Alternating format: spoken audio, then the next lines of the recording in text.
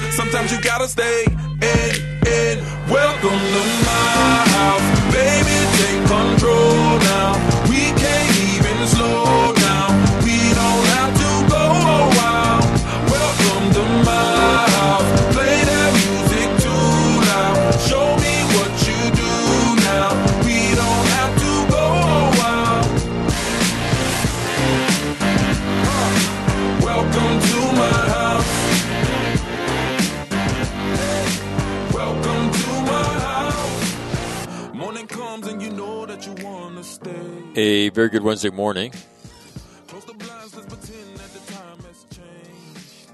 I'm flying right now, so I thought I'd do the show from the airplane. Yep. Because I'm like that.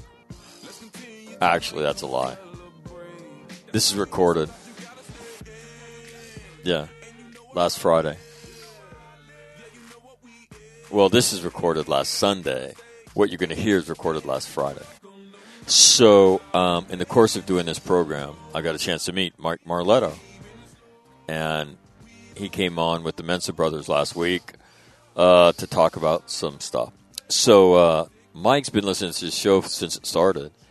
And he sent me a very snotty email a while ago about, I don't know if snotty's the right word, but that's the way I'll characterize it. Because it is my show. And I could do things like that. So anyway, Mike, he kind of takes me to task for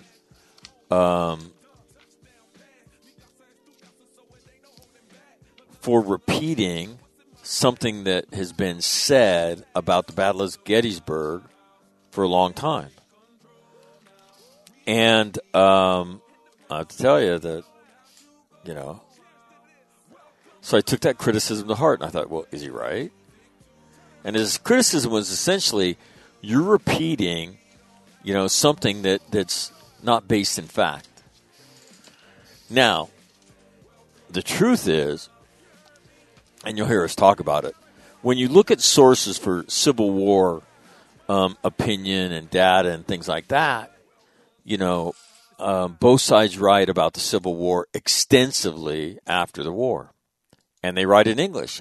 So that stuff is available to everybody, and so you read it, and you know, and Gettysburg probably sucked the most air out of the post-Civil War discussion, and so one of the things you hear in that discussion is that, you know, the whole discussion of Pickett's charge, right?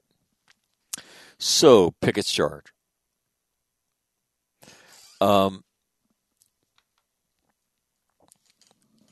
What you hear is that it would have succeeded that day, that third day at Gettysburg, if the Confederate artillery had just done its job. And that's what I've heard. That's what I've read. And that's what I've regurgitated. So Marletto takes me to task. Why are you repeating that? And I say, I don't, because it's true. I mean, when you read accounts of the bombardment, it was marginally effective with many of the rounds landing, right, behind Cemetery Ridge and not doing what Lee wanted it to do. And so then he gets into me. He goes, well, look, I think there's deeper explanation there. And someday if you'd like to, I'd be happy to come on and, unscrew you.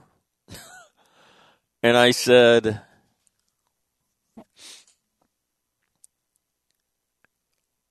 well, yeah, let's do it sometime. So that's what you're going to hear today. What you're going to hear today is a deep dive on artillery in the Civil War and a Civil War discussion, period. So, if you're not into history and if you're not into Civil War history and you don't like to hear any discussion of artillery, then you need to change the station right now. But if you are kind of a historical dork and you want to hear a smart guy talk about artillery and the way it was used in the Civil War, then you're in the right place. Yeah.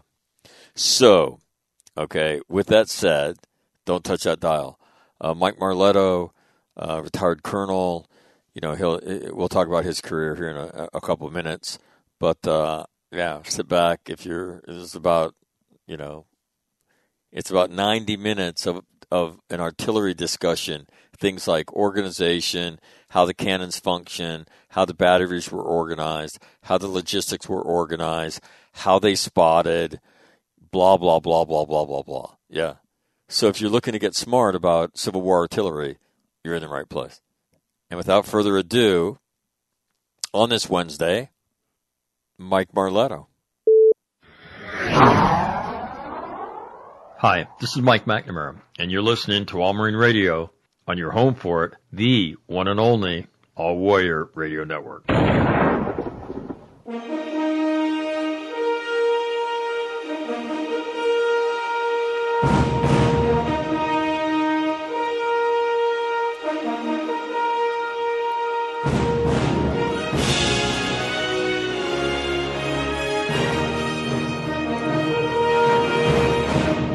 Now, when you hear that music, you know something big is going to happen on the program, and so you're not supposed to hear that, okay? That's Jose Feliciano singing Feliz Navidad, so that's for another time. But anyway, we're doing big shit today. And joining me from down under is Mike Marletto, artilleryman by trade, and retired colonel in the United States Marine Corps. And so Mike has been educating me about the subtleties of artillery at the Battle of Gettysburg. So we're going to talk about this. So let's talk about you and cannoneers, cannoning, and the Civil War, Mike. First of all, thanks for doing this. I love talking about this kind of stuff. How do you get? Are you a history guy? How do you? Enough time I'm sure spent in Northern Virginia and the D.C. area. How do you get interested in Civil War artillery? Well, Mac, let me say I should have started by demanding my own walk-on music. And, you should. I would have said we should have played Barry McGuire's "Eve of Destruction" because that's where the probably the Confederate artillery and the Confederate Army of Northern Virginia sat on the morning of July 3rd. And we'll talk about that. But to answer your question, I don't claim that I'm a big Civil War aficionado or guy, but I got tired of hearing the claims that Pickett's charge would have succeeded if the Confederate artillery only did its job. And it would have, the Pickett's charge would have ended in glory if the artillery only did its job, and the whole war would have been different. And that the primary argument you hear from a lot of people, and I heard it through multiple sources, and you see it a lot of times in multiple books, is that the infantry attack failed because the Confederates' mass bombardment that preceded it was poorly executed. So I kept hearing that, and I've said that. I know you've said it multiple times. Yeah, So, I believe that. All right. Well, we'll talk about that. All right. Because if your ship better not be weak, okay? Because if it is, all right. we're gonna have a problem here. So the question is, hey, is that true or false? Partially true, partially false, or so other let me ask you this: factors? did you just get sensitized to this because of what you just said is like dramatic failure of artillerymen in a battle? Did you just take umbrage with that? That it's got to be the grunt's fault. It can't be the arty guy's fault. Well, I didn't know, but so I decided to investigate it because my knowledge of Gettysburg was probably similar to a lot of people. I'd seen the Ken Burns show. I'd heard some things. I'd been to Gettysburg. I read, the Killer Angels, and so certainly that portrays a view of the battle. Right. So I just decided, well, I want to get smart on this and find out, hey, is that true? Maybe it is, but if it is, why did that happen? So you want to? So can we talk about artillery as it comes to Gettysburg and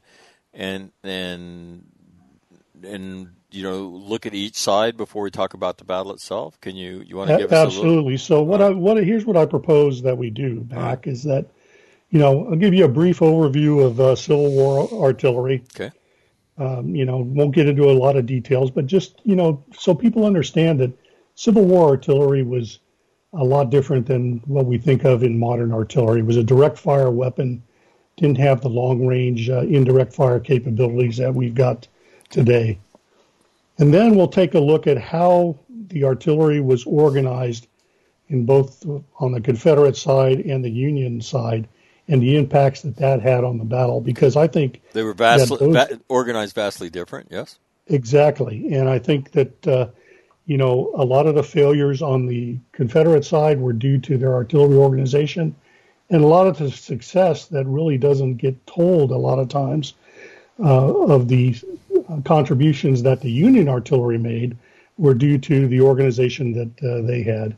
So we'll take a look at the organizations and how they were put together. All right. And then propose that, hey, we'll analyze the effort by examining it in terms of the, today's targeting methodology that we use, that will look at decide, detect, deliver, and assess. And so we'll take a look at what decisions were made, how they, had to acquire targets and the necessary targets to achieve what the purpose that was set forth. We'll talk about the delivery, and this is one place where the Confederates artillery gets a lot of criticism. And then we'll talk about how the assessment of the effects of the bombardment were done.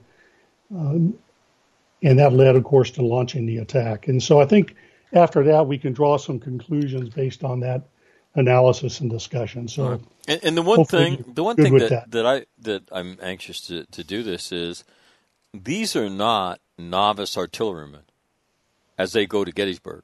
These are seasoned, combat-tested, multiple major engagements artillerymen on both sides.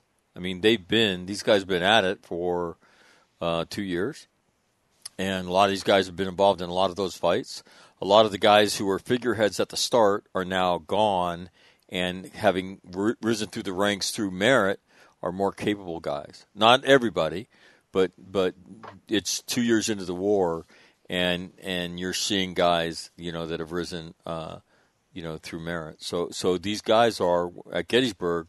When you allege a mistake, I mean, these guys are experienced guys, and so that's what I find very interesting in looking at the decision making and how this thing happened. Like, okay, so some of the most experienced artillerymen on the planet are there that day, right?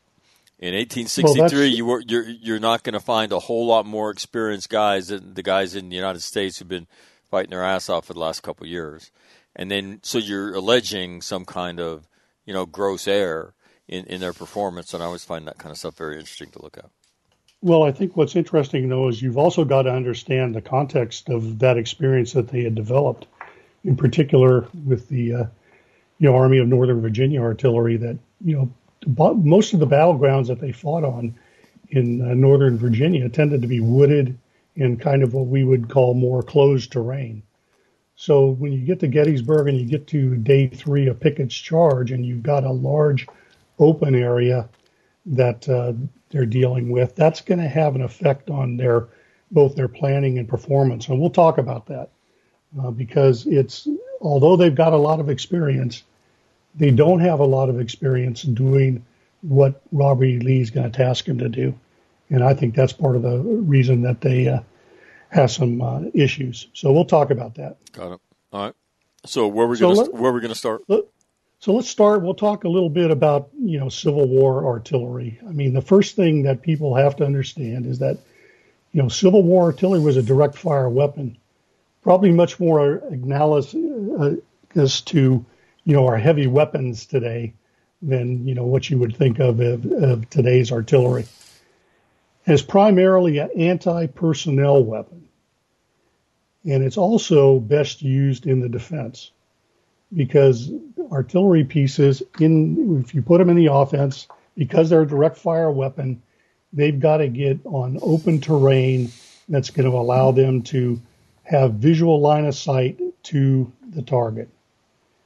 So you've got 2 basic types of artillery that we're dealing with on both sides.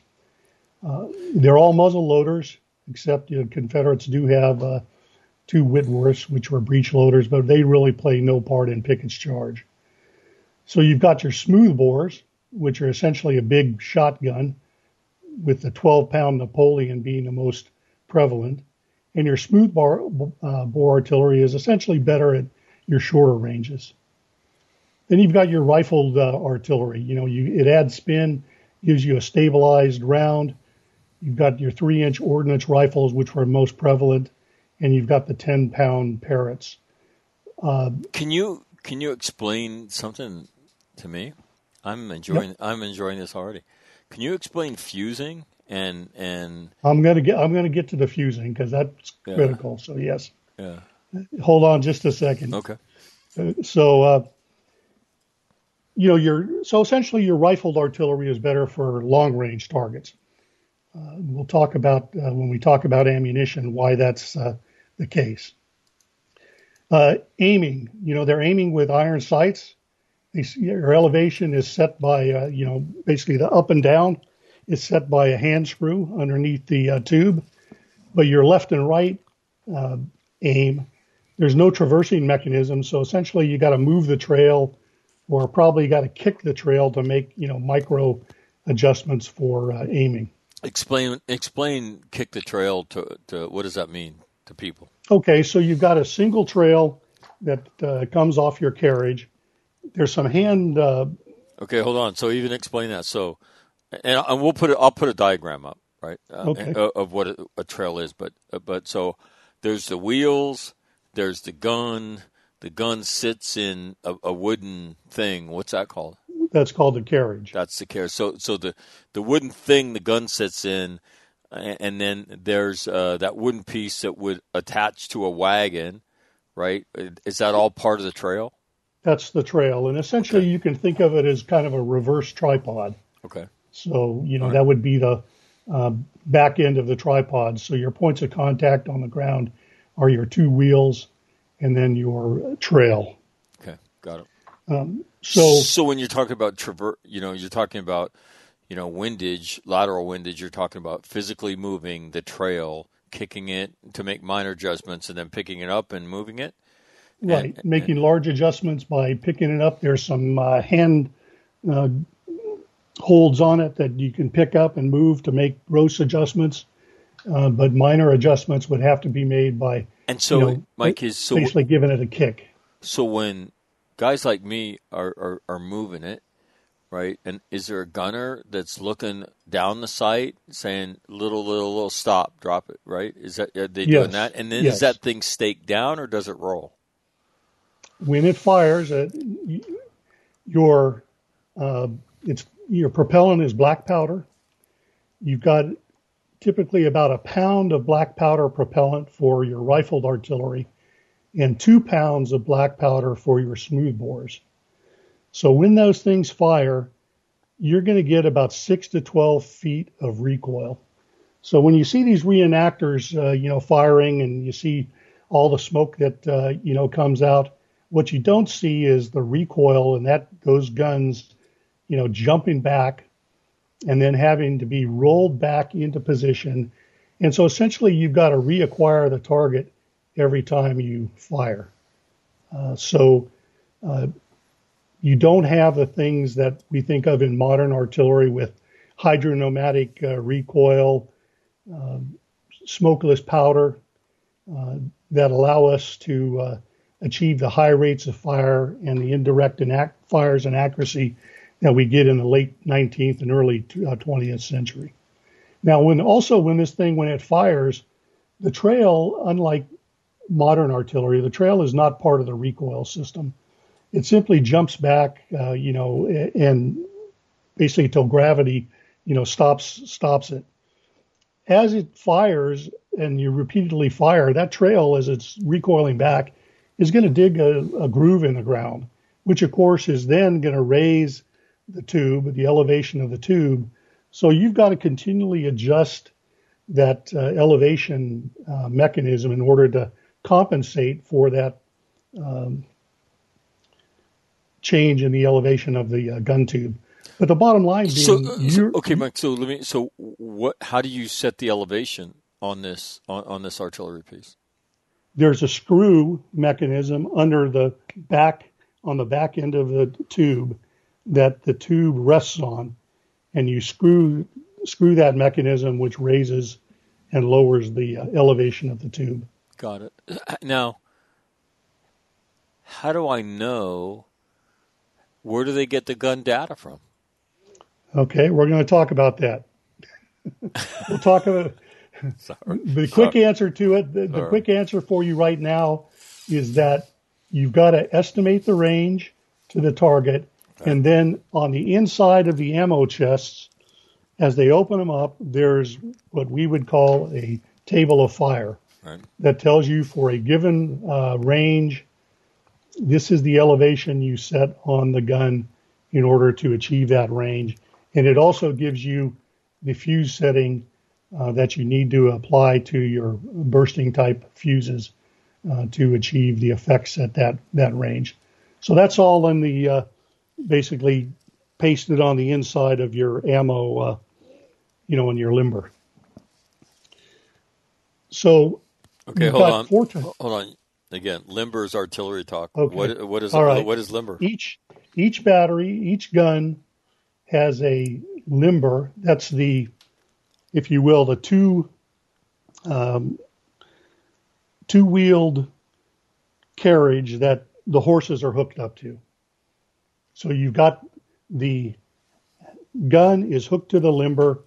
You've got some guys ride on the limber, and you've got 6 horses that are pulling the limber. Now, for each section, so they pull the limber and the gun. Yes. Right, and the limber is like a big wooden box. It has rounds. It's a big wooden box. It contains, and they've got ammunition inside it. Right, and also they've got other, the tools, other artillery tools. Now you've also got a second limber for each gun section that pulls a caisson, and the caisson you can think of as kind of like the ammo truck for the gun. So it's full. That's where most of your ammo is carried in, the caisson. So thinking. So that wooden box on the limber would be my ready ammunition that I'm going to shoot right now, and then I'm going to resupply that box, or I'm somehow after I shoot that, then we're going to tap the ammunition that's on the caisson. Right. You've got all of that available, but essentially yes, you've all got. When you pull into position, you've got your limber and your caisson are in position. Now, what's interesting is when you look at you start counting the number of horses in a Union battery. You've got about 100 horses in the battery because you've got 12 horses just for each gun with 6 for pulling the limber for the gun, 6 pulling the case on. And then you've got a battery wagon that's basically your supply truck. Got things like a forge that, so if you have to, make repairs to the wheels, you've got all the things that you need to, if you've got to make repairs to the harnesses. So when you count it up, each battery's got close to 100 horses. Wow. So, I mean, that's a pretty big footprint, a physical footprint. And a battery and a battery has a battlefield. A battery has a forge? Yes. Wow. Each battery has a forge. Wow, that's amazing. Right. So they got a lot of capabilities. So you've got 4 types of projectiles. And this is for both rifled and for your smoothbore artillery. First of all, you got shot. That's just basically a solid iron ball, anti-personnel, anti-material.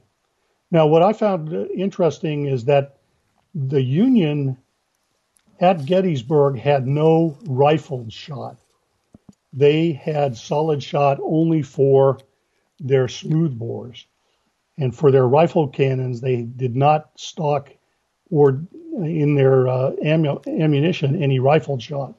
But they could make up for that by essentially firing what they called rotten shot, where they could fire their explosive shells without a time fuse on it and get the same effect as you got from a solid shot. But what that did for the Union is it simplified their logistics because they didn't have to carry that type of munition for their rifled artillery. So you got these large, you got a ball, think of it in terms of the size of a shot put, that, that thing when it hits a infantry formation, and as you know, they're fairly densely packed in the Civil War, that thing's tearing off limbs, legs, and, torsos, basically ripping people apart, and it doesn't stop when it hits one person. If you're firing from the enfilade, you can bowl down, half a dozen to a dozen guys with one solid shot. Next, you've got shell, which is a hollow exploding projectile. It's filled with black powder. It explodes typically into about 6 or 7 large fragments. And this is where you want to talk about the fusing. You start to get into your time fusing. Essentially, you've got 2 types. You've got a wooden plug fuse, which has a piece of paper in it. It's cut to it's got graduated times that you can cut onto it to cut to the desired time. It's screwed, or the wooden ones are pounded into the projectile, and then when the cannon fires, the ignition of the propellant, the black powder in the cannon, ignites that fuse and starts that fuse burning. Now, in your smoothbores, you've got what they call windage, or play, if you will, between, the size of the cannon and the bore of the cannon and the size of the shot that allows that propellant to go around the projectile and ignite that fuse. On your rifled artillery, you've got cut into your shells, or your exploding shells, you've got what's called a flame groove that allows that propellant to travel around the rifling in that projectile and get to the fuse that's at the front of the projectile. Ingenious, isn't it? Yeah, and you've also got what's called a Borman fuse, which is a little more sophisticated. It's a round fuse, and it's got times set around it, and then you've got a special tool that you use basically to poke into that Borman fuse to set the fuse to the time that you want it to go off. So your exploding shell is essentially really good as an anti-personnel projectile. Next, you've got your case. Case is an exploding projectile that's loaded with iron balls. And so, again, that's fired with a time fuse. When that thing explodes, it's got iron balls in it that, are great as an anti-personnel weapon. Think of it as kind of an early submunition type round. And then you've got your canister. This is your big killer in a close range. Canister is a tin can that's filled with shot. When it fires, that tin can peels away, essentially creating a big shotgun effect.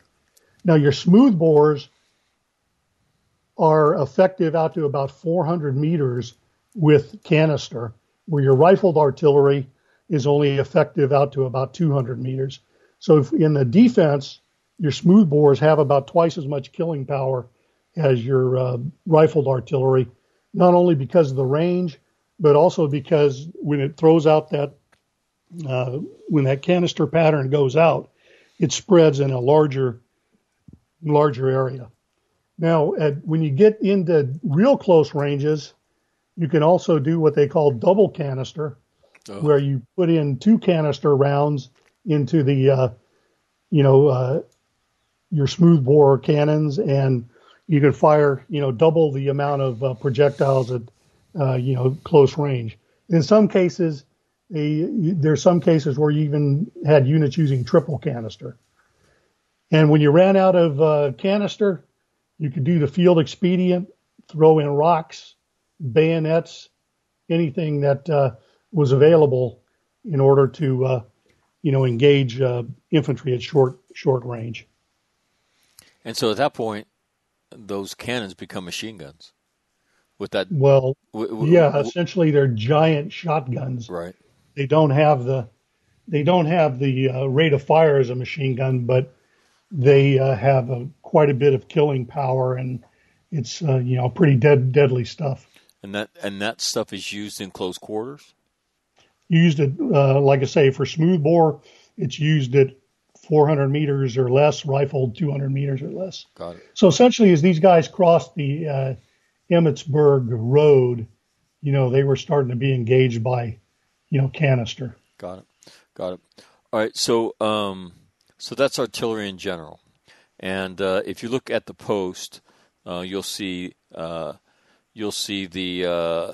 what Civil War era artillery batteries look like, the way they're configured. So the things Mike's talked about, the cannon with the trail, you'll see the caisson, and so you'll see those images, and so let's talk about what's next. How each side. I want to talk about configured. Artillery, the organization. Yeah.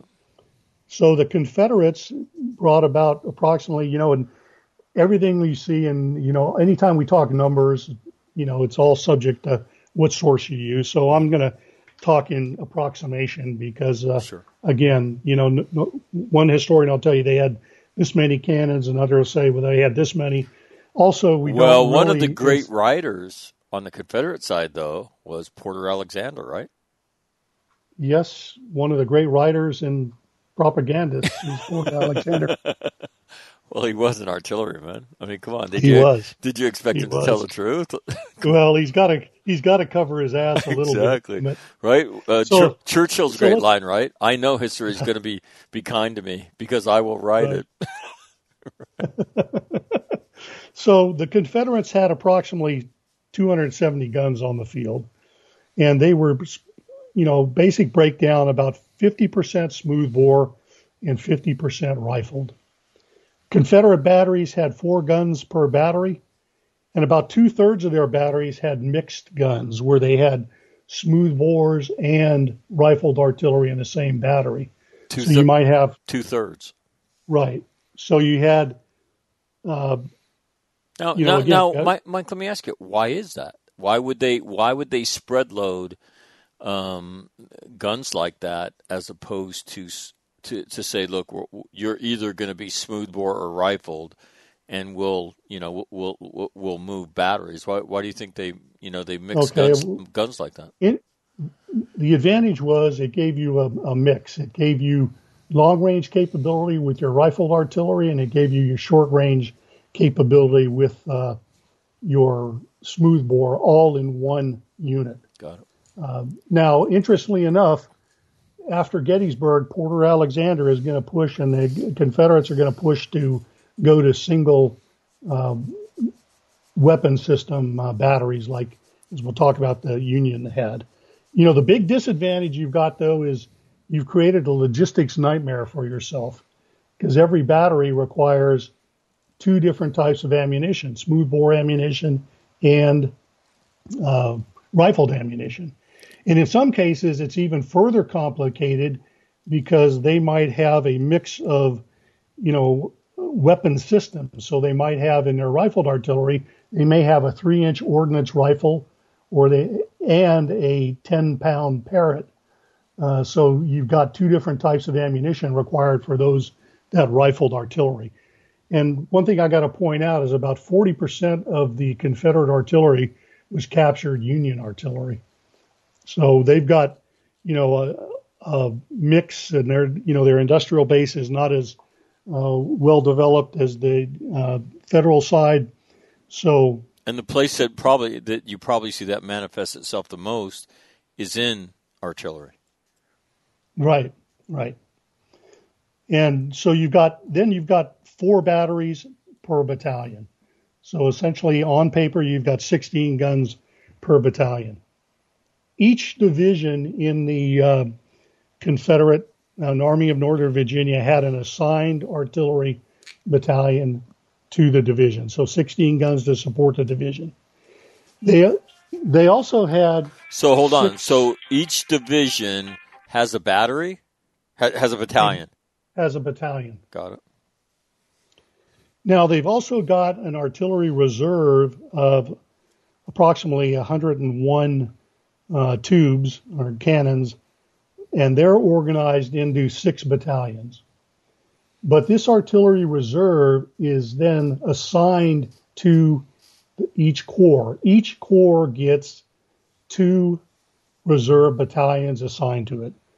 So essentially what you've got is a very decentralized organization. It's responsive to the local commanders, but it limits and really prevents Robert E. Lee from wading the battlefield with artillery.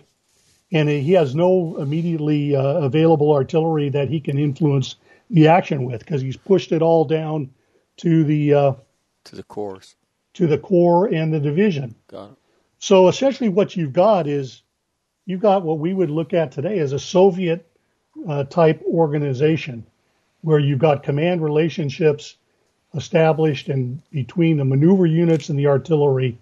And in this case, you've spread your artillery pretty much equally across your 3 corps.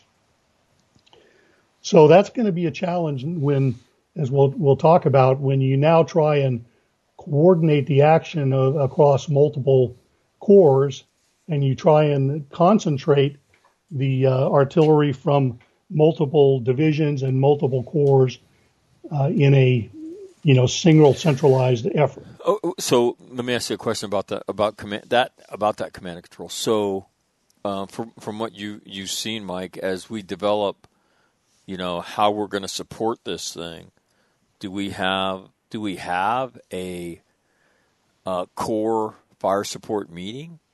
Are the cannoneers taking orders from the division commanders and not meeting together? Well, you've got Porter Alexander, who, interestingly enough, is tasked by Longstreet with coordinating the effort in Longstreet's corps. But interestingly enough, Porter Alexander is a battalion commander. He is not the artillery commander for, hang on one second here. He's not the commander for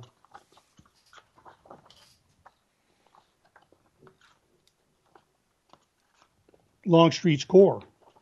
Longstreet's corps artillery commander is Wainwright, and he gets bypassed. And, so you've got a subordinate battalion commander that probably because, of his reputation is tasked with, putting this together. Now, to directly answer your question, no, this is part of the problem. There is no fire support coordination meeting. There's no centralized, planning effort. You've got General William Pendleton, who is the chief of artillery for Lee, but he's got no staff and he's got no command authority over any of the artillery. It's all been, assigned to subordinate, commanders. So they've really got no command and control mechanism in place to effectively put together this mass bombardment that they're going to execute on the 3rd of July. Got it. All right. Now, on the other hand, the Union, they bring 370 guns to the field, roughly 60% rifled and 40% smoothbore. They've got 6 guns per battery, and they've only got 1 battery on the entire battlefield that's got mixed weapons, and it doesn't, really play a part in the on the July 3rd. Now, the Union artillery was reorganized after Chancellorsville, and what they did is they took their artillery reserve and they put it under the command of General Henry Hunt, the chief of artillery. And what he's now got the ability to do is what you've got in the Union artillery is you've got assigned to every corps is an artillery brigade. And although it's called a brigade, you can really think of it as a battalion because it's got assigned to each corps is a brigade of 5 batteries or 30 guns. And then you've got your artillery reserve of 108 guns organized into 5 brigades or battalions that are under the control of General Hunt. So what this allows the Union to do is allows them to weight the most vulnerable area. They can rapidly shift combat power with immediately available artillery for General Meade to influence the action. And this is what happens on July 3rd. And so from an Army perspective, it's more centralized, and it looks a lot more similar to how we organize artillery for combat today. So what this organization does for the Union, it creates a flexible, resilient artillery arm that can respond to the tactical situation as needed. And as I looked at this and started looking at, and we'll talk a little bit more about it in detail here, as I looked at this and I said, as Lee was planning his, bombardment and created expectations for his artillery, if he was executing it against the Union artillery as it was organized similar to the Confederate artillery with a decentralized organization, he probably had a greater chance for success. Because with a decentralized organization like the Confederates had, once you eliminate that core artillery brigade, and once you eliminate any brigades that have been pushed down, there's nothing left to respond to on the battlefield. So I thought in terms of to be able to make an on-the-fly adjustment exactly, and we'll talk during the battle, yes. You've got nothing. And we'll talk about that as we talk about how, the bombardment plays out and the response to the bombardment. So I think we got to start, though, by looking at just briefly look at the overall concept of operations, because you can't look at artillery in isolation. When you look at Marine Corps planning doctrine and MCDP 5, it tells us that we've got a hierarchy that we follow where flows from conceptual to the functional level and to the detailed level, and that our concepts drive functions and details in turn influence concepts coming back up. So what's Lee's concept? On the morning of July 3rd, you've got Ewell's Corps has a toehold up in the north on Culp's Hill. You've got Longstreet located to the south. He's, the previous day he's captured Devil's Den. He's captured the area of the wheat field. They've captured the peach orchard, and so they're he's essentially sitting astride Emmetsburg Road. So now Lee wants to, essentially say, okay, how am I going to, destroy the Union Army? Yeah, And which he is the does is decisive engagement he was looking for when he went north. That's correct. So he's essentially looking at how do I get, he recognizes that the key or decisive terrain is Cemetery Hill, but he also recognizes that, hey, they've got a pretty strong defensive position. So as they reconnoiter it, they say, we think that they've got a weak point in the center of the line where the Emmetsburg Road, passes in front of the Union position. And, that's marked by, as we know, the copse of trees. So once again, there's lots of discussion on what was Lee's objective, but, was it, really Cemetery Hill? But I think we can pretty well agree that, he's looking to basically indirectly approach Cemetery Hill by attacking a weak point along Cemetery Ridge that he's hoping he can penetrate and then essentially roll up the Union line and get his decisive, engagement.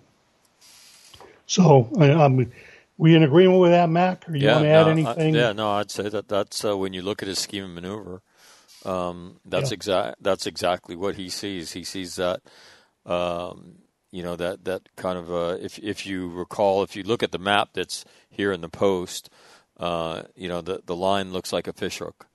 It starts at Culp's Hill, it wraps around Cemetery Hill, then it runs down Cemetery Ridge, down towards on the backside of the wheat field, and the peach orchard, and then towards Little Round Top. That's the fishhook. And if you look at that exposed on the forward slope were those Union lines of infantrymen, and that's Lee's assessment from the scheme and maneuver. He's gonna pile drive that thing. Yeah, no, I think it's important that we kind of take a look at, again, so we're just not doing history here, is take a look at what does our doctrine today say about a penetration as a form of maneuver, because it's got some implications on how you organize the force and how you execute the attack.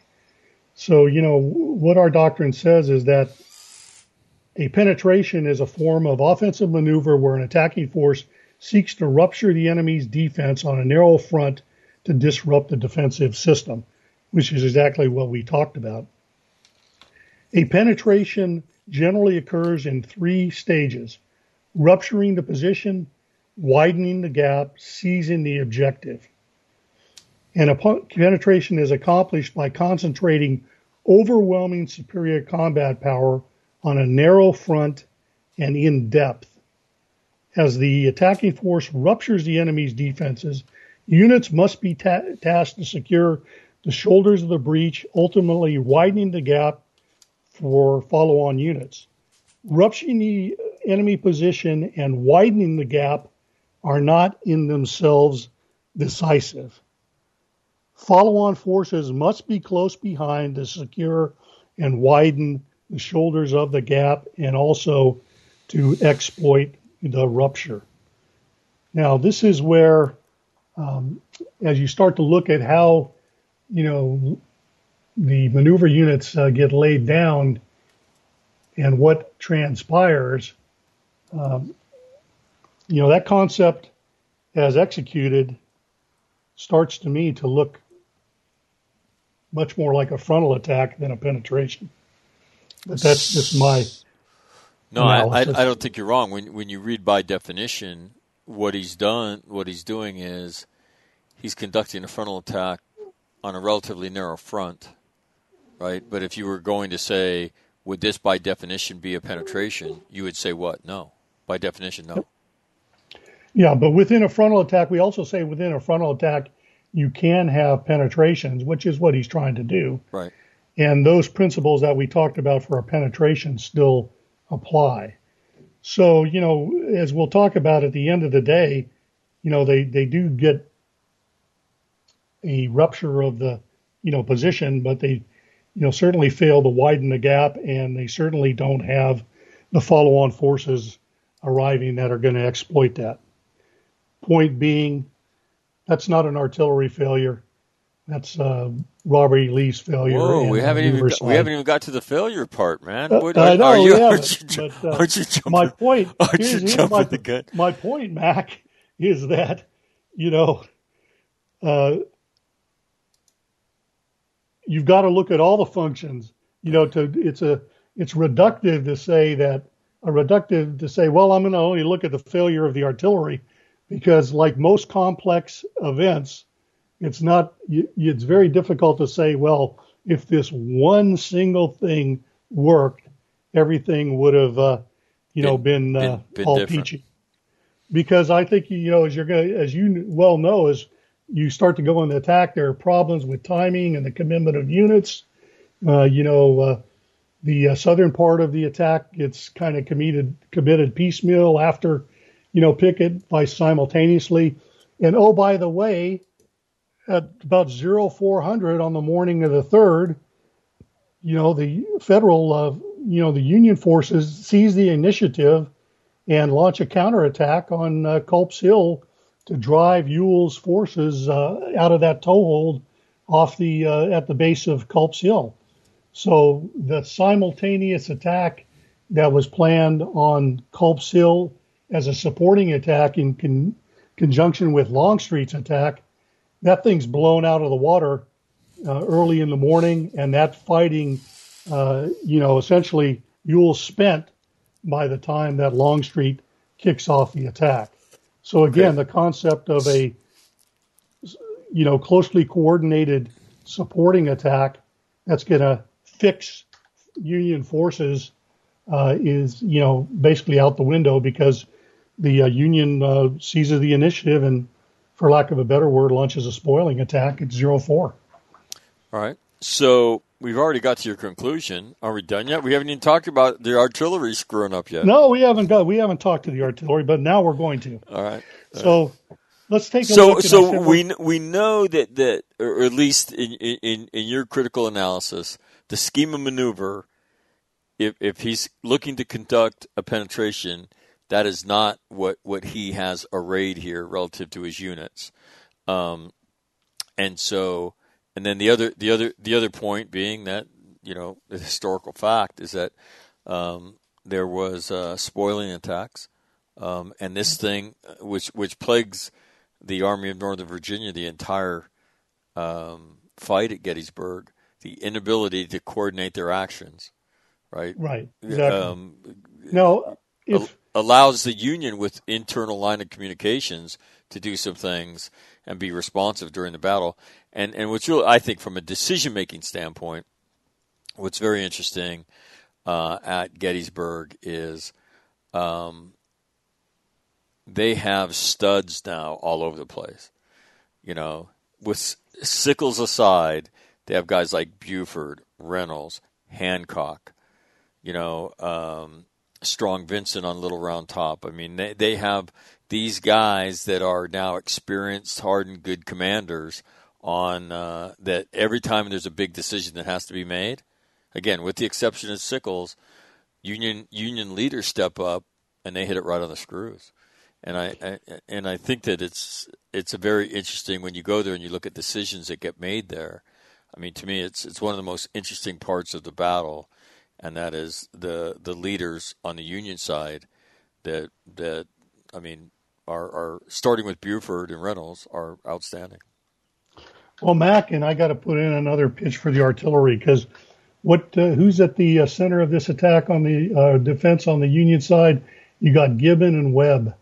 Gibbon is a division commander and Webb is one of his subordinate brigade commanders, both former artillerymen. Interesting to note that the federal artillery, basically they passed a legislation that said you could not be promoted to field grade rank in the artillery.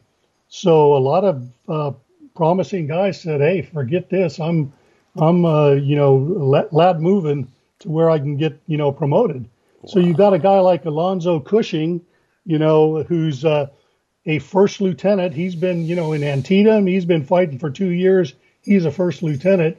you've got a guy, like Webb, whose lat moved, and now he's a brigadier general, commanding a brigade. So, well, and I'll tell you what, Alonzo Cushing, and I'll tell you the other name that goes back to day 2 in the wheat field is a guy named Freeman McGilvery.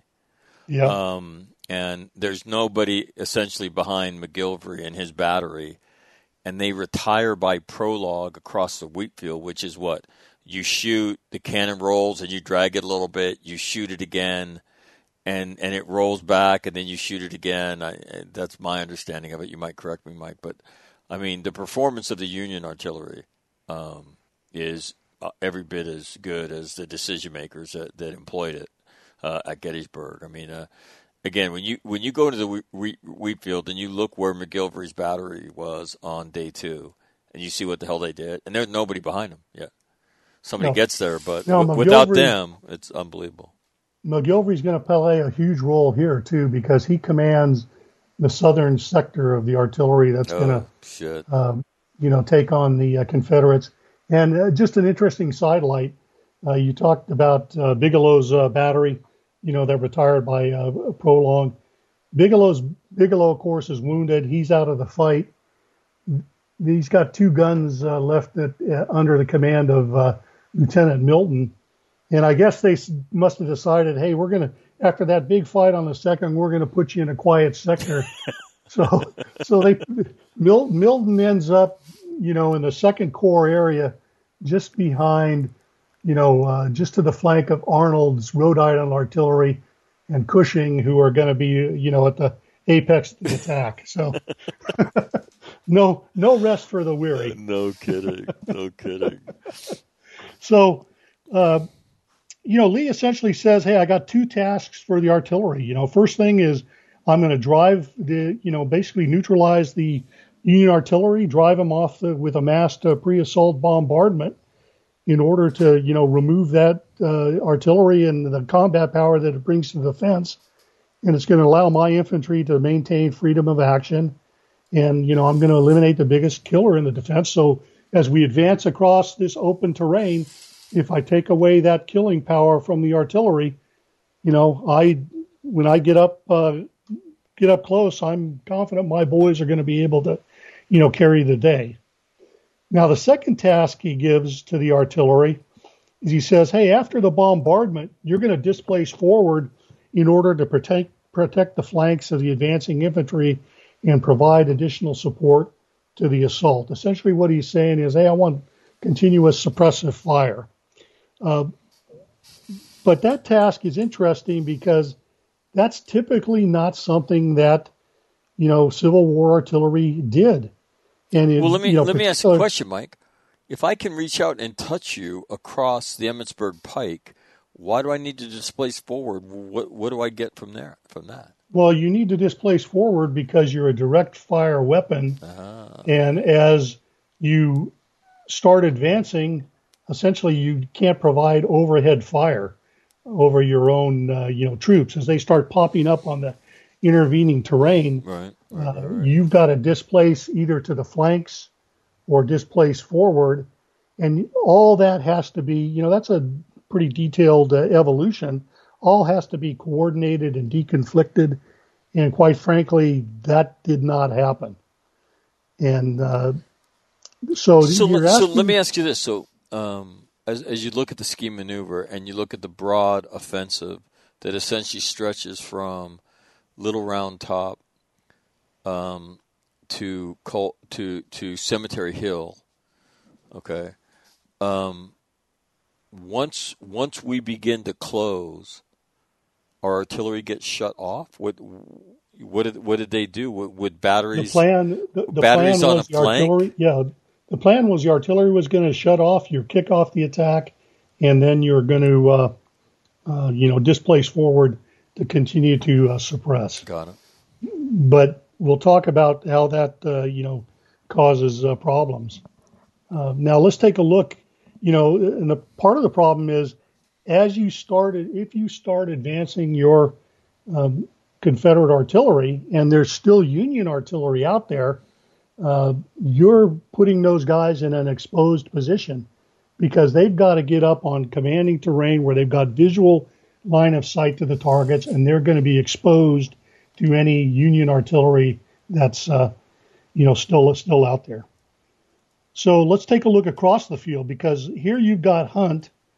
One thing we talked about the lack of Lee does not get all of his commanders together the night prior to the attack, so he doesn't develop the common understanding, situational awareness, and common expectations that you get had they all sat down and talked through, the fight. So you've got Ewell thinking the fight's kicking off at dawn. You've got Longstreet planning for a morning attack, but he doesn't even have his units in position at the time. So on the other side, you've got Meade has his council of war and basically says, hey, if they come, they're going to come in the middle. Henry Hunt gets out there and puts together a defense where he's going to concentrate the fire of essentially three groups of artillery. On the south, he's got Freeman McGilvery located along, basically his Plum Run line that had been established the day prior, has now been reinforced and dug in during the night.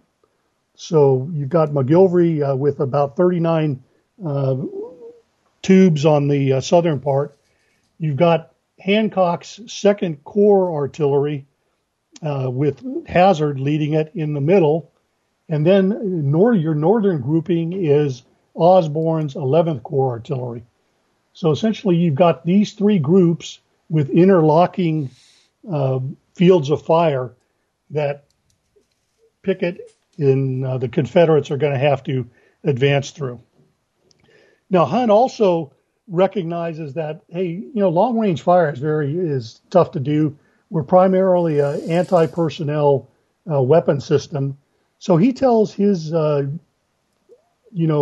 artillerymen that I don't want you shooting a lot of counter battery fire. When these guys open up, as he sees them forming in the morning, there's no surprise. They see this large group of Confederate artillery, total of about 150 cannons lined up, essentially hub to hub across, the field from them. He says, I don't want you guys shooting counter battery fire.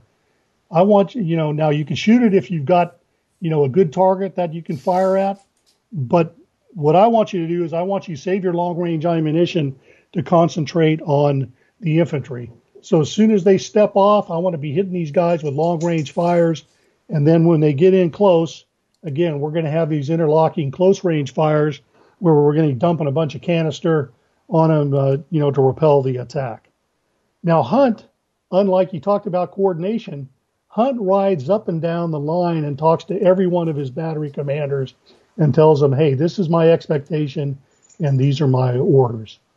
So, the Union side has got, a coordinated plan that they're going to execute.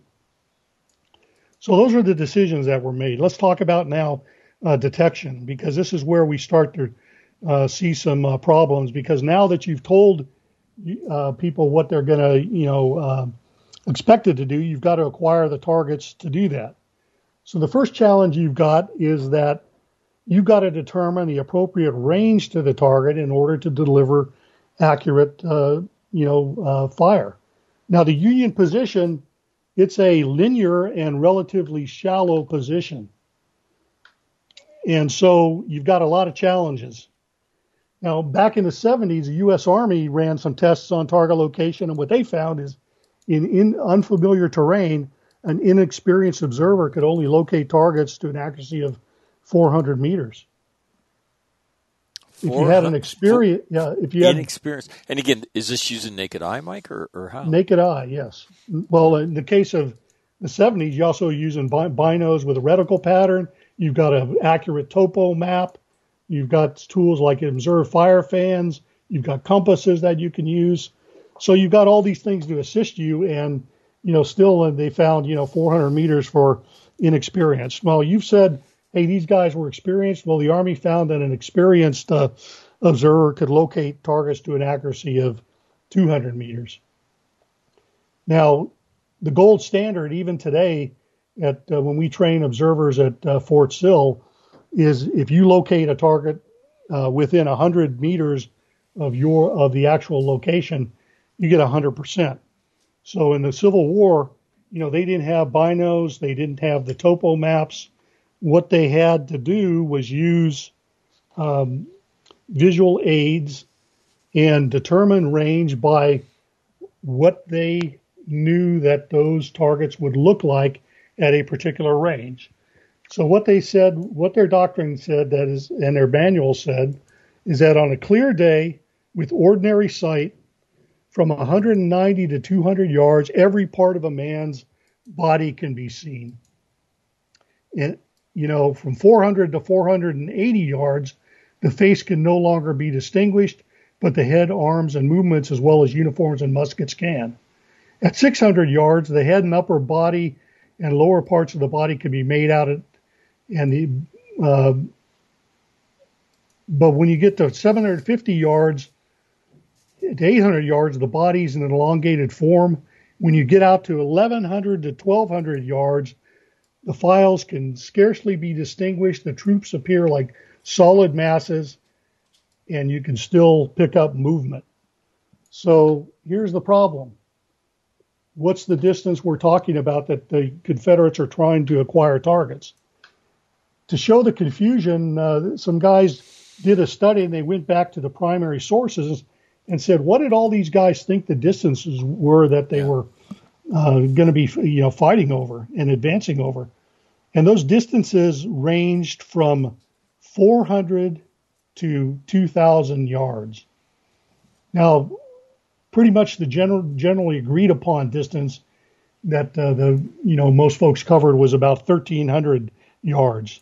So you can see that, hey, if you've got targets out there at a range of, over 1,000 meters, and you're trying to locate them accurately with a naked eye, so you can get the proper elevation on the target, and you can also set the proper fuse setting for your explosive burst, you've got a big challenge out there.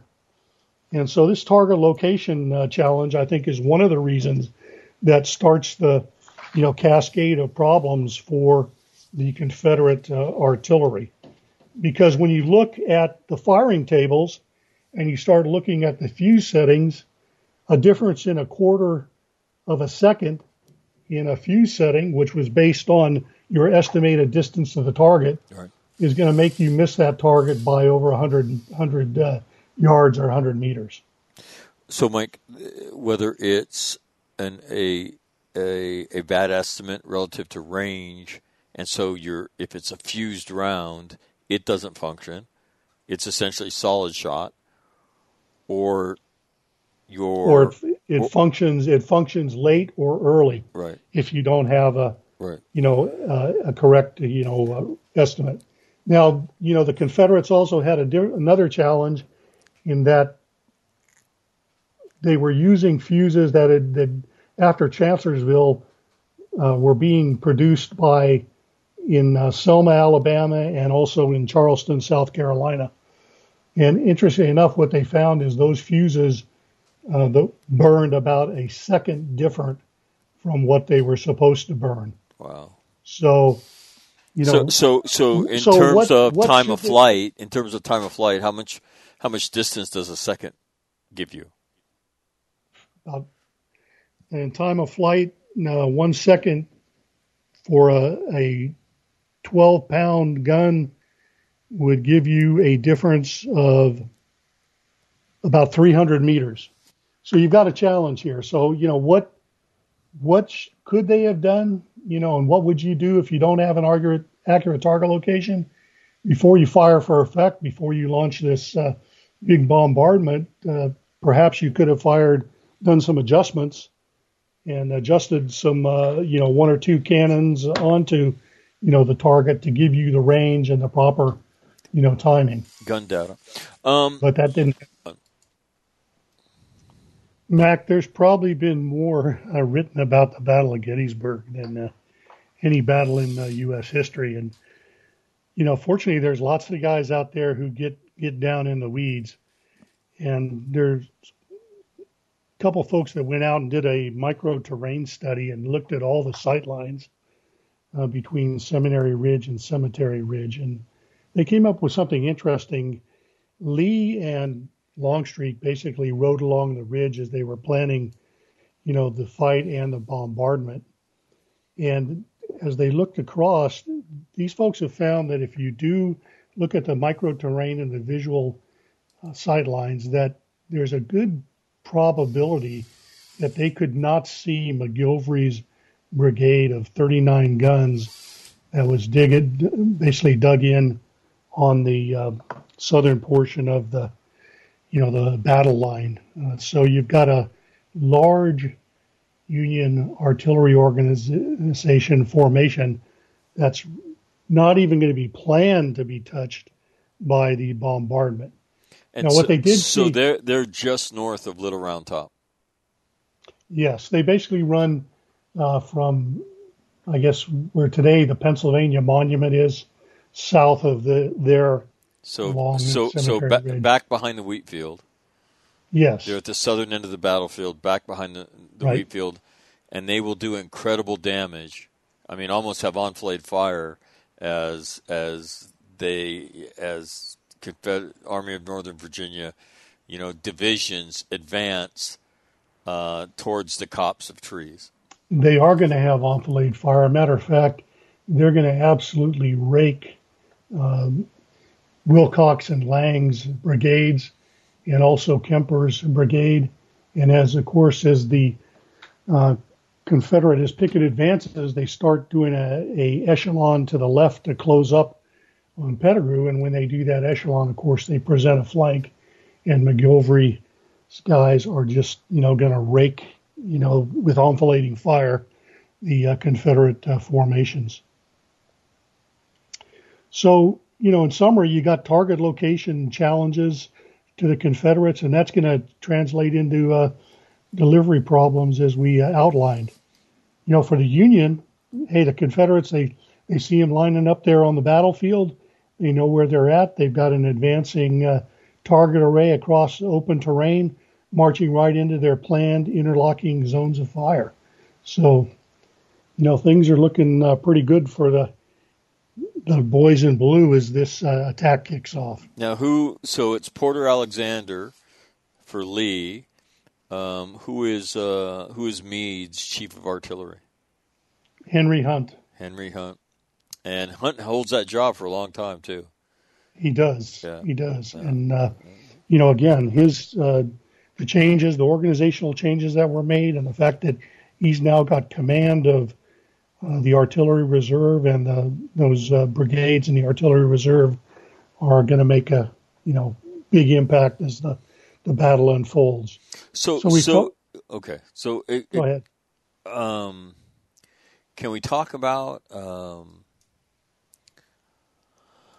Can we talk about Lee's scheme of fires? What as he arrays all that artillery, prior to so you've looked at this. Yeah, essentially it's take out the Union artillery on Cemetery, Ridge. So, I mean, it's pretty basic. And, as we move now, we've got to decide, we've got to detect. Let's talk about the delivery. So he's got this plan for a mass bombardment. And I will tell you something, this is a pure supposition on my part, Mac. As I looked at this concept of operations, all these guys had studied Napoleonic warfare. Right. And this looks to me an awful lot about, how Napoleon would operate, where he would threaten a flank and then he'd roll up a massed artillery grand battery, as he called it, blow a hole in the enemy formation and then, penetrate it with maneuver forces. So this concept looks a lot to me like that, might have been what influenced, that study may have influenced Lee's actions. Mike, I remember reading years ago that the German observer that was traveling with the Army of Northern Virginia said that he had never seen artillery arrayed like this in his entire life. Thoughts on that? Is this innovative massing? I mean, what, 270 guns, hub to hub to hub to hub across Seminary, the southern extension of Seminary Ridge. Right, right. Well, they've got 270 guns, but they've got 150 that are going to support the bombardment, because you've got some guns to the north that are blocked by the town of Gettysburg, and then you've also got the guns that are supporting Ewell's fight up, at Culp's Hill to the north. So it's not every gun in the Confederate arsenal.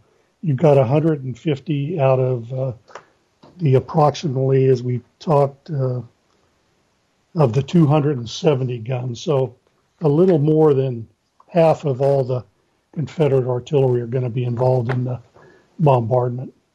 Got it. All right. So this thing kicks off. Walk us through this thing as it begins to go.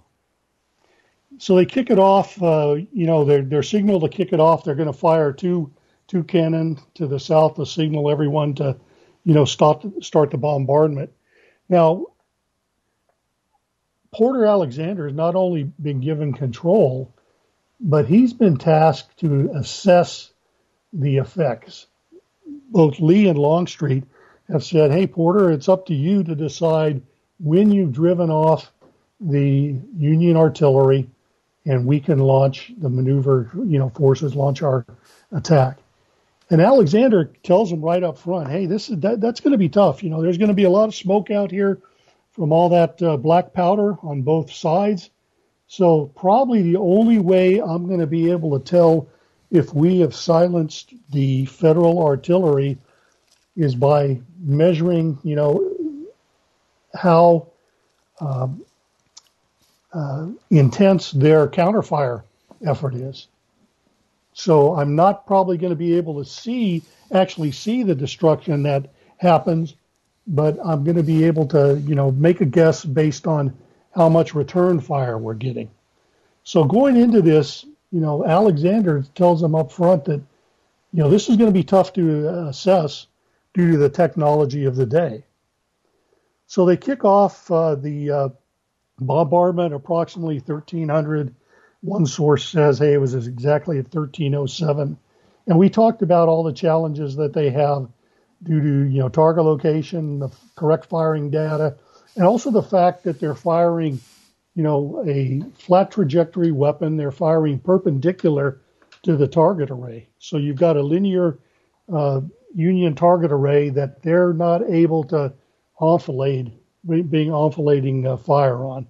So they've got a very shallow target that they're shooting at, and we've talked about some of the challenges that range estimation, fuse settings, problems with fuses caused.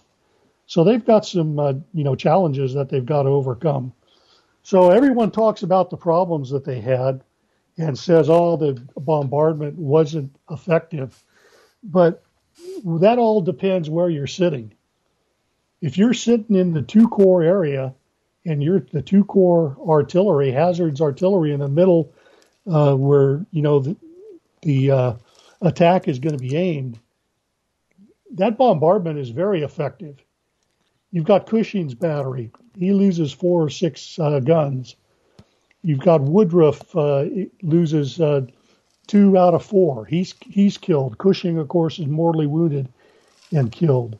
Rorty's killed, loses 2 guns. Arnold's battery next to Cushing is ultimately going to be driven off the ridge.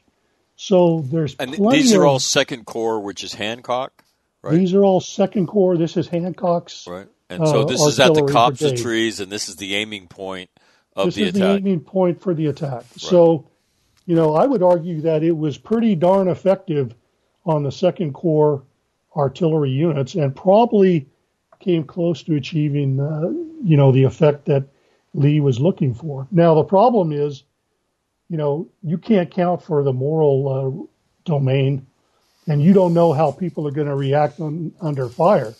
So you can't account for the fact that even though Cushing loses 4 out of 6 guns, and he's basically mortally wounded, he's going to roll up his last 2 guns up to the wall at the angle and start cutting loose with canister. So those are you just can't account for that in your planning on how people are going to react under fire. Now I know I've read that many rounds overshot the target, and I want to say the log trains were back behind Second Corps. Now, is that not? Did you find that not factual, or do you think that is, as the smoke accumulated in the valley, the trails begin to wear into the ground, the elevation increases, and the lack of observation?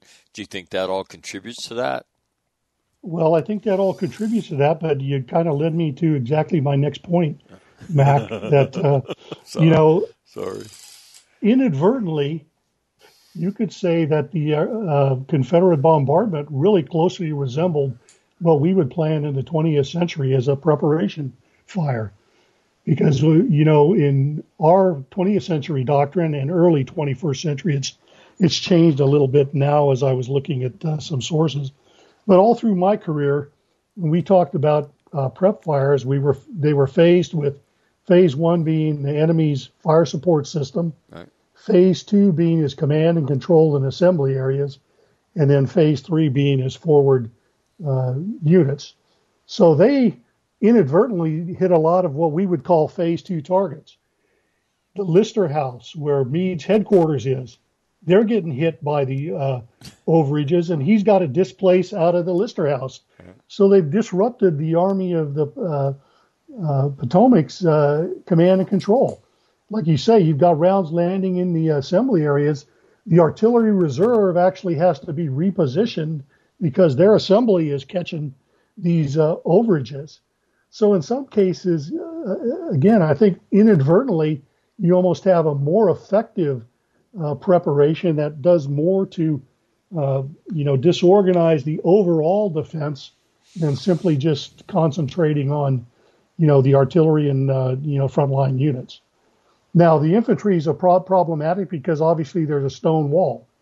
And once those guys take cover behind that stone wall, it's a challenge to hit them. And especially when you're, having problems with your fusing and target location and accuracy of, fires with your bursting type rounds. Those point targets, though, I would think nearly impossible to hit after the first few volleys and smoke fills, the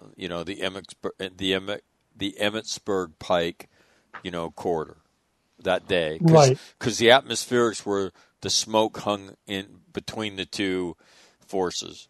It sat in that little valley. Yeah, I would say if you've ever seen the movie Master and Commander, with Russell Crowe and they're on board ship, one of the first scenes is you've got a French, frigate that's coming out of the fog, and he sees the flashes in the fog of the French frigate's guns firing. Obviously, you're going to see the flash before you hear the sound because of the difference between how fast light and sound travel. But I would think that, once those things, once everyone starts opening up, the only thing you're going to have as an aim point is any flashes that you see of artillery firing through all that, smoke. So, you're exactly right. And, the chances of hitting a point target after those first couple of volleys are virtually nil. Got it. Do you find great flaw? First of all, you said they didn't see Bigelow's guns that are down at the south end of the battlefield, right? McGillivray. You don't see, so they don't see those. So Lee's scheme of fires doesn't seem to account for that. That's correct. Which is going to prove, problematic is what a huge understatement. Right. And also Osborne, so as I mentioned, you have three large groupings. You got McGilvery in the south. You've got Hazard in the Second Corps area. And as we just talked about, Hazard's guys take some big hits. But then you've got Osborne's grouping to the north in the 11th Corps area. And those two groupings don't, McGilvery basically doesn't get touched. And Osborne's 11th Corps grouping is relatively unscathed also. But the point being, you have essentially your bombardment has blown a hole, if you will, in the middle of the, where your attack is aimed at. And when the attack, does reach, the angle. Well, it's done. It's degraded the center battalion, right? It's degraded them. Hasn't touched the artillery on to the right and the left. They're unscathed. They're gonna hammer them, and the impact on the infantry is not so much. Exactly. So, maybe they did, so they do some damage and then they do marginal damage to command and control, but the Union force post-prep is in pretty good shape, yes? It's in good shape, and it's getting in better shape because you've got the Union reserve artillery is now on the move and moving up to reinforce the Second Corps area. So you've got Weir's battery coming up. You've got Cowan's battery coming up and being repositioned. So essentially, let's talk about that. Slammed shut. Where do these orders come from? From Meade to Hunt to reinforce Second Corps? Well, actually, it's Hunt making the call. Hunt's out on the battlefield, and Hunt is making the call. That authority is delegated by Meade to Hunt. Got it. And so Hunt reinforces the losses that Second Corps sustains, and now while that's going on, do the Confederate guns fall silent as the infantry begin to move? Well, let's talk about we kind of jumped ahead, so let's talk about first of all, the biggest problem that I see now is that the bombardment goes on, and now Alexander's got to assess, okay, have I silenced the Union artillery? Is it time to kick off? How many minutes are we talking about? The bombardment, from what I've read, originally is supposed to be relatively short, maybe 30 minutes. Right. But the problem is this thing, because he can't assess it, it just gets longer and longer. Most people agree that it probably lasted about 90 minutes. Holy shit. So the problem that you've got now is, hey, you've shot up all your ammunition, and you think you've achieved effects, because what happens is that the Union basically runs a deception plan. That the word is given to the Union artillery, hey, stop firing slowly. And because we want, this shows the confidence that the Union had in their position. We want the Confederate infantry to advance into our kill zone. Right. So we're going to slowly stop firing to make them think that they've knocked out our artillery. And that's what happens. Now, the big problem is Alexander sees that. He says, okay, it's time for the attack to kick off. He passes that word up. It gets to Pickett. But the problem is, from the end of that bombardment, when he makes that decision, to win, Pickett has now got to kick off the attack and now advance, 1,300, meters, probably covering about, 100 meters per minute, maybe, at a, relatively quick advance. That's all recovery time for the Union infantry, and that's all time for the Union artillery to start repositioning and fill the, basically the gaps that have been created by the bombardment. So do you know any idea how much time, how many minutes that takes for Pickett, Pettigrew et al. To close from the time that the prep was ceased? Well, I've heard anywhere between 30 minutes before they kicked off, and then again you add the 15 minutes it would have taken them to actually cover the distance. If those numbers are correct, you're talking, and even if they got a direct order, again, you're talking between 15 and 30 minutes. Right. And when you start looking at recovery time, from suppressive fires, that's measured in seconds and minutes. And, the federal forces, there's stories of them, popping up and they're all chanting Fredericksburg, Fredericksburg, Fredericksburg, because, they say this is our payback time for what you did to us at Fredericksburg. So bring it on. We're ready. Right. All right, keep going. So that deception plan gets executed. And again, what I think is interesting is, like any good deception plan, that plan reinforces, what the enemies, wanted to believe and what their primary course of action was. They wanted to believe that they had knocked out the Union guns so they could start the attack. And that deception plan, fed that and reflected the confidence that the Union had in its, defensive position, essentially inviting the Confederates to bring it on. So, that failure to assess the bombardment, that's a challenge that we've still got, today. Bomb damage assessment is one of the toughest things that we have to do. Okay. And a lot of times, we get just as guilty as the Confederates were, and people measure level of effort and take that as, achieving effects.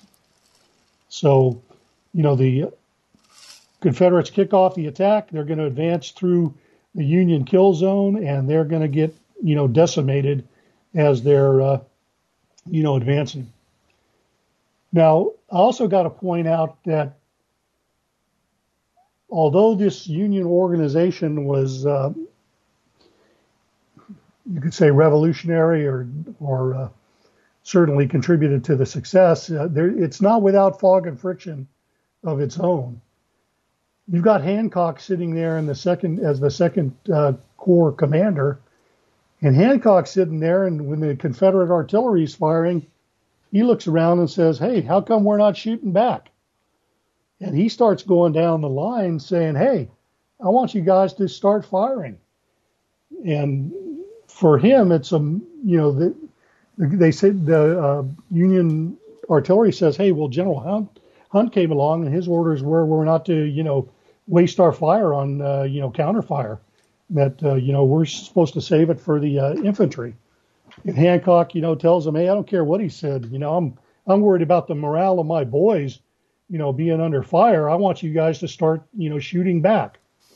So, of course, he commands the Second Corps artillery of Hazard's 5 batteries all do come under his command, and so they start firing back.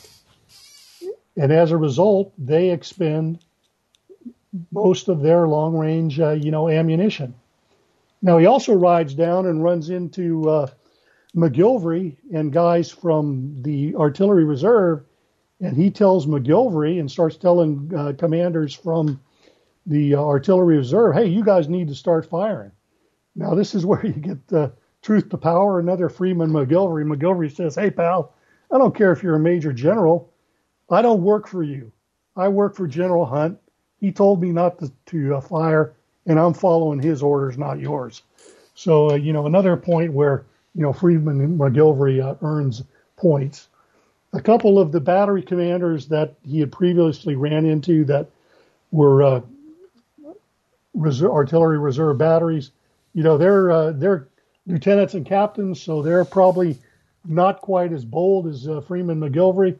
So, but what they do is they say, "Okay, General, we got it."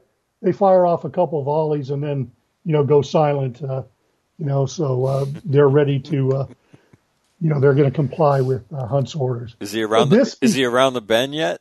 Yeah. Yeah, this Yeah, becomes a huge post-war controversy between Hunt and Hancock that lasts for years, really to their dying day.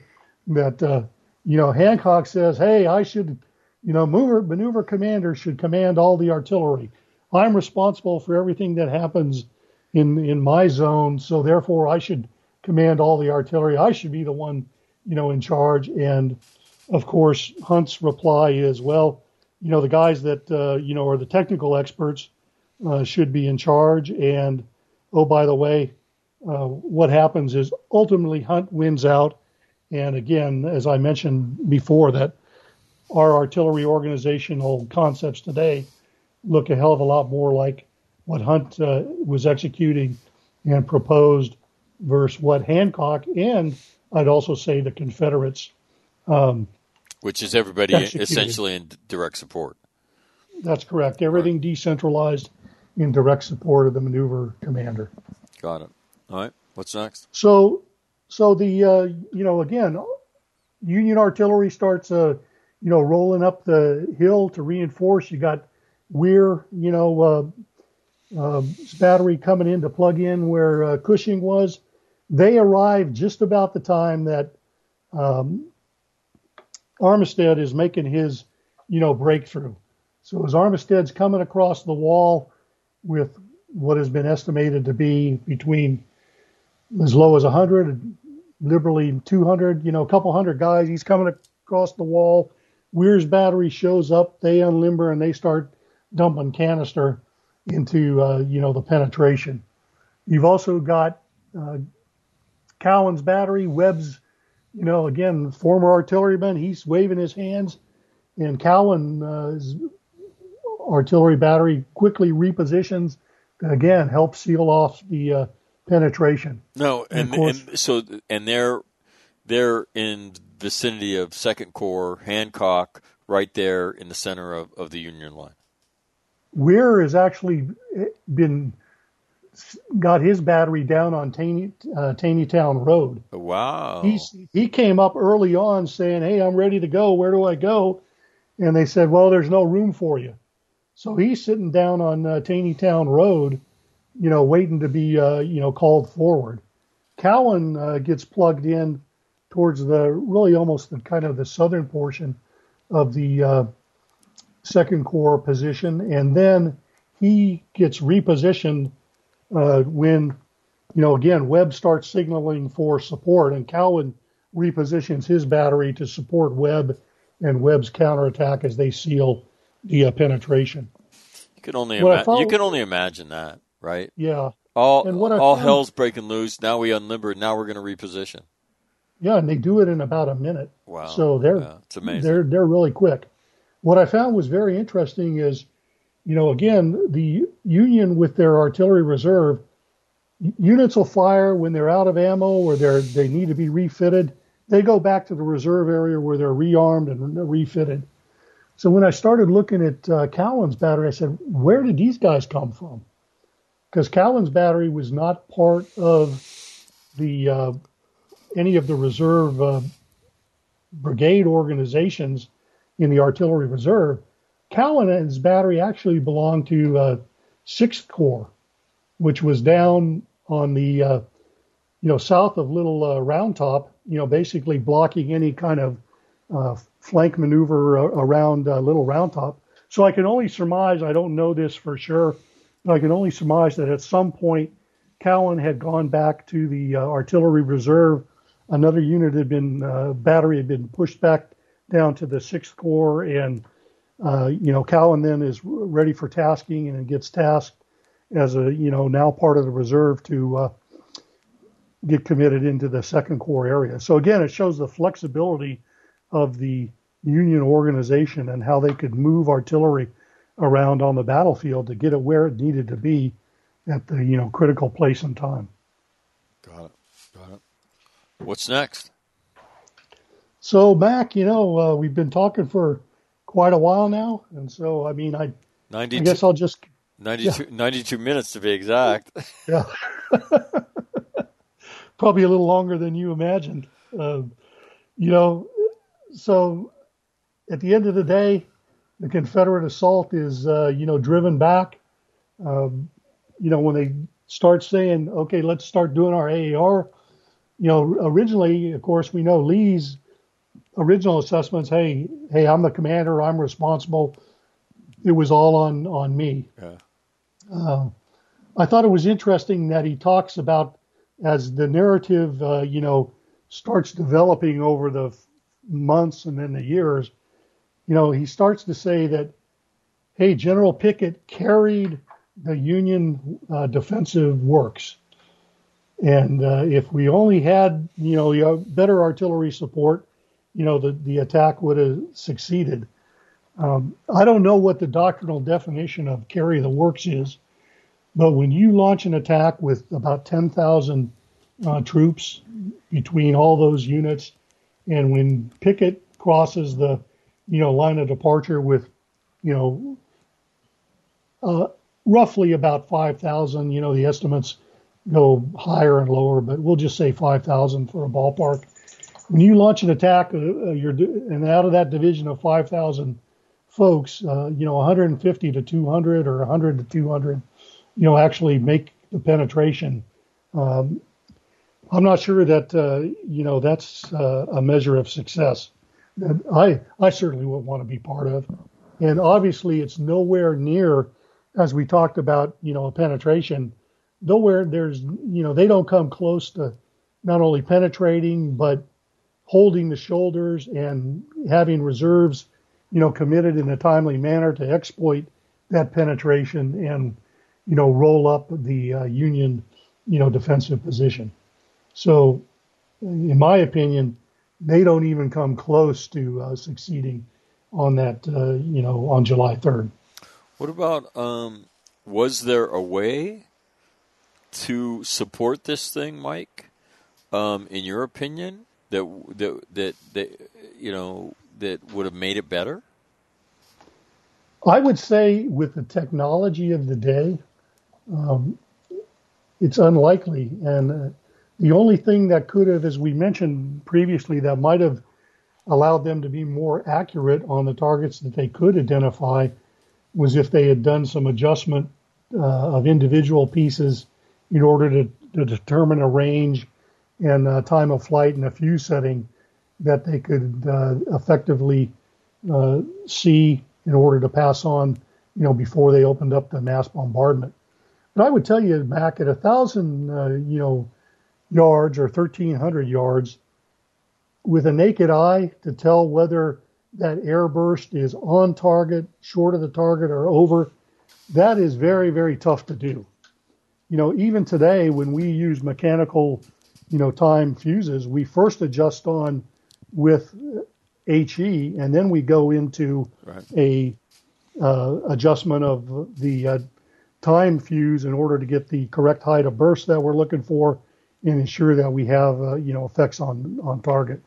So that's not something that you do, relatively quickly. And it's, with a naked eye and the optics that they had at the time, I think that would have been a challenge even for some of the experienced artillerymen that they had. And oh, by the way, it doesn't, even if they did, it doesn't account for I'll call it an intel failure to be able to identify, that there was a large artillery groupment that's sitting on the southern, flank of their attack that's going to absolutely wreak destruction on them. So give me your conclusion. My ultimate conclusion is that I don't think that Lee had a coordinated concept of operations. I think there were flaws in it, and those flaws started, cascading at 4 a.m. when, the Union launches its attack on Culp's Hill to drive Ewell off the bottom of Culp's Hill. Union seizes the initiative, so his plan for a synchronized and coordinated attack breaks down. In execution, it's not coordinated. down at the corps level, the right flank of Wilcox and Lang that have been chopped from Anderson's division on the far southern flank. Those guys get launched late. So, you've got the Unions able to, first of all, concentrate on Pickett's division and then, turn and deal with Wilcox and Lang. So I think you've got a poor concept that is poorly executed. And even if the artillery was, totally dialed in, I think that the Union adjustments that they had made to their organization and how they employed their artillery were going to allow them to react and blunt this attack, even if the Confederate artillery had been more effective. So imagine, if you will, if that, Confederate artillery had, moved out, they would have come under fire from McGilvery and Osborne and those reinforcing units, and they would have been on open terrain. So they would have had, I think the Union artillery would have wreaked havoc on any artillery that, tried to go forward. Right. All right. What? First of all, I want to thank you for doing this. I mean, if you love history and for those of us who've been stationed in Northern Virginia and got a chance to go to the battlefields, you begin to learn. And then, I was very fond of, doing decision-making stuff. And as you start doing decision-making stuff, you get further and further into the weeds of the techniques that they use to deliver fire, to do signals, right? And all to do reconnaissance, all the different things. And these are huge historical discussions in the nation's military history. And so I love this kind of stuff. So let me give you one other thought here, Mac, and that's, why does the Confederate artillery get blamed, and why does the Union artillery not necessarily get the credit for the work that they did? I think a lot of that has to do with the fact that there's no big state constituencies for the artillery units. Each battery comes from a location, and they're put together, but it's not like you've got Pickett's division with all the guys from Virginia. And so any criticism against Pickett's division, boy, people in Virginia are going to be screaming and hollering. Not so, with the artillery. I mean, those are all individual batteries. And the first person that was going to get protected was, of course, Robert E. Lee. Yeah, Robert E. Lee, the Marble Man. The Marble Man. Yeah, he was not. Nothing was going to stick to him. You talk about the original Teflon Man, and so these debates rage in publications like the Southern Historical Society papers. I mean, these guys wrote, and that's one of the great things of when you try to learn about this stuff. They wrote prolifically, and both sides write in English, so you can and it's readily available. So it's fascinating to read. Not all of it on the up and up. Reputations being protected and whatnot. So yeah, and also you've got key commanders on the Union side that unfortunately are killed in the battle. I know you've talked about many occasions. You've got Strong Vincent up on the Little Round Top, is killed and doesn't get a lot of the credit he probably deserved. Freeman McGilvery dies under chloroform for basically a minor operation to a wound to his finger at Petersburg. So he's not around. So some of the key guys aren't around to participate in some of the post-war debates. So again, history is interpreted by those who write it, and everyone has their agenda, and very few people are going to say, hey, I want to tell you how I fucked up. Yeah, you don't see too many articles like that relative to Gettysburg. Mike, thank you. I appreciate the deep dive on artillery at Gettysburg, and we're going to have to come up with another historical event where we can do another deep dive in terms of artillery on that. So So we've done one on the march up, and now Gettysburg. So let me know when you get the next one, and we'll do it. Well, I think maybe we'll shift to a little naval gunfire and talk about some of the stuff in the that happened in the Solomon Islands and naval gunnery. Might be a good topic. All right, no, I'd love to. Mike Marletto, thank you very much. Thanks, Mac. Appreciate it. No, there you have it. More of All Marine Radio coming up next, right here on your home for it, the All Warrior Radio Network.